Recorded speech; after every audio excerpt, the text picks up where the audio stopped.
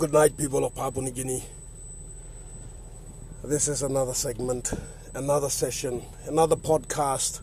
But unlike my other podcasts where I rant and rave and go on about issues that concern this country and what's not happening and what should be happening, I thought I would share something that I felt needed to be said insofar as the leadership of our country is concerned. I wanted to ask my fellow members of parliament today, but I did not have the opportunity. Hopefully, perhaps, later on this week, I will have the opportunity and I will ask them. I will ask them about why they are in parliament. For me, the reason why I am in parliament, ultimately, is because of love. And you may say, well, love, what has that got to do with politics? What has that got to do with anything? But I would like to say that love has everything to do with politics. It has everything to do with life. For indeed, there can be no life if there is no love. And I'm sad to say that our parliament is devoid of love. That members of parliament who sit in there and who profess and express concern and forgiveness and who are very convicted in their prayers every morning, who beg for forgiveness and guidance and also claim that they forgive those who transgress against them. Well, if they really loved, if they really cared, they would mean every word they said, that they prayed to our Lord, our God.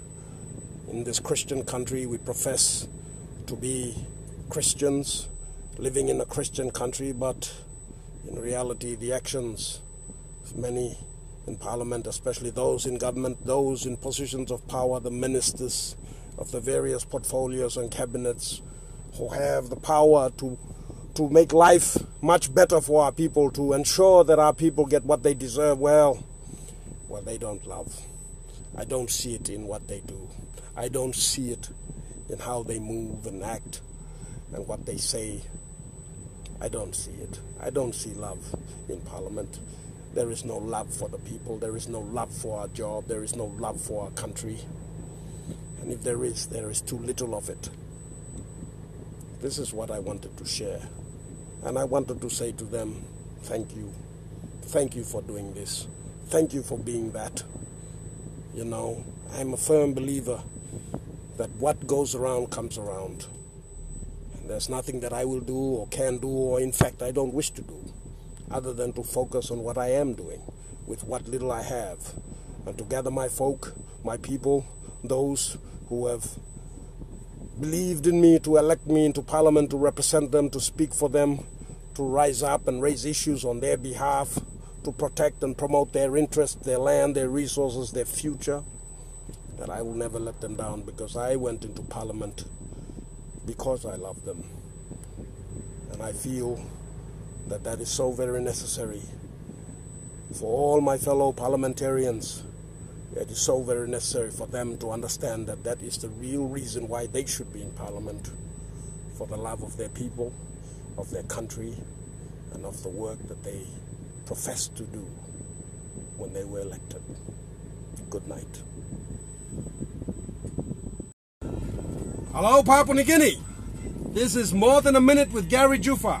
Now, these More Than a Minute sessions are sessions that are intended to help people understand what's going on and wrong in their country, what they can do as individuals, as communities, to get up and take back their country, what they need to know, what they need to understand, and how they can participate, interact, act, react, so that they can work towards the greater goal of a better Papua New Guinea, a Papua New Guinea that we can leave our children satisfied that they are definitely in charge.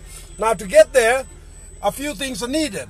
A few things are needed to ensure that we own our own country. And to do that, we must first and foremost own our own economy. How do we do that? We've got to design the laws that allow us to benefit from the development of our resources. Right now, these laws are not our laws. I've said this many times, and I will keep saying it over and over and over again until people understand the importance of this. These laws are colonial laws. They were designed to benefit our colonial masters. These laws are not designed to benefit you or I or Papua New Guinea. These are laws that must be changed. It's very important that these laws are changed, that we design the laws that benefit us. For instance, the extraction resource laws. These laws do not benefit Papua New Guinea at all. The benefit to Papua New Guinea is a minuscule 2% of the returns earned from any resource development projects in this country insofar as extractive industry is concerned. 2%, a measly 2%. In many other countries, it's 15% minimum and maximum up to 30% plus. Why is it only 2% in this country? That's something that needs to be changed. That's an example of a law that needs to be changed. There are many other laws that govern mining activities, that govern forestry, fisheries, and many other activities that are basically not our laws and therefore do not in any way benefit us. Especially Papua New Guineans who are in SMEs, who are involved in small businesses, who are trying their best to make a living from their own nation and their own resources. Well, that's never going to happen if these laws continue to exist. And that's why politicians need to step up and do what is expected of them and what's actually their mandate and their responsibility, their duty. And that is to legislate, to make laws. Politicians are not project managers. They're not supposed to be out there delivering classrooms and delivering churches and dinghies and, schools and whatnot. That's not our job. That's the job of public-private partnerships whereby the public service machinery works very well with dedicated, honest, respectable corporate entities to deliver goods and services to the people of this country, and the payment of which should be coming from our revenues that we earn on the returns on resource development projects in this country. Now, what's actually happening is that the public service is still trying to deliver goods and services. That's right, this is an ancient system. This is done away with in most countries. Most countries don't do this anymore. In fact, we're probably the only country that still does this.